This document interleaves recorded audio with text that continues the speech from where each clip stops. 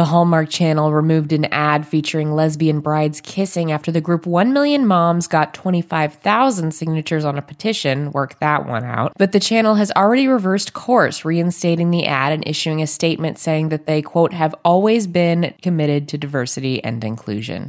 Harvey Weinstein gave an interview to the New York Post this weekend in which he complained of feeling like a forgotten man. Just as a reminder, he heads to trial for sexual assault on January 6th.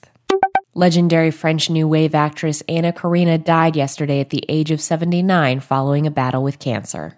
Taylor Swift threw herself a Christmas-themed birthday bash this weekend featuring a cake that included lifelike renditions of her own cats. Celebrities, they're just like us. Keri Russell proved she's just as cool as we always assumed she was when she shared her best pickup line on The Tonight Show last week. Keri, best pickup line. For real? Yeah. Wanna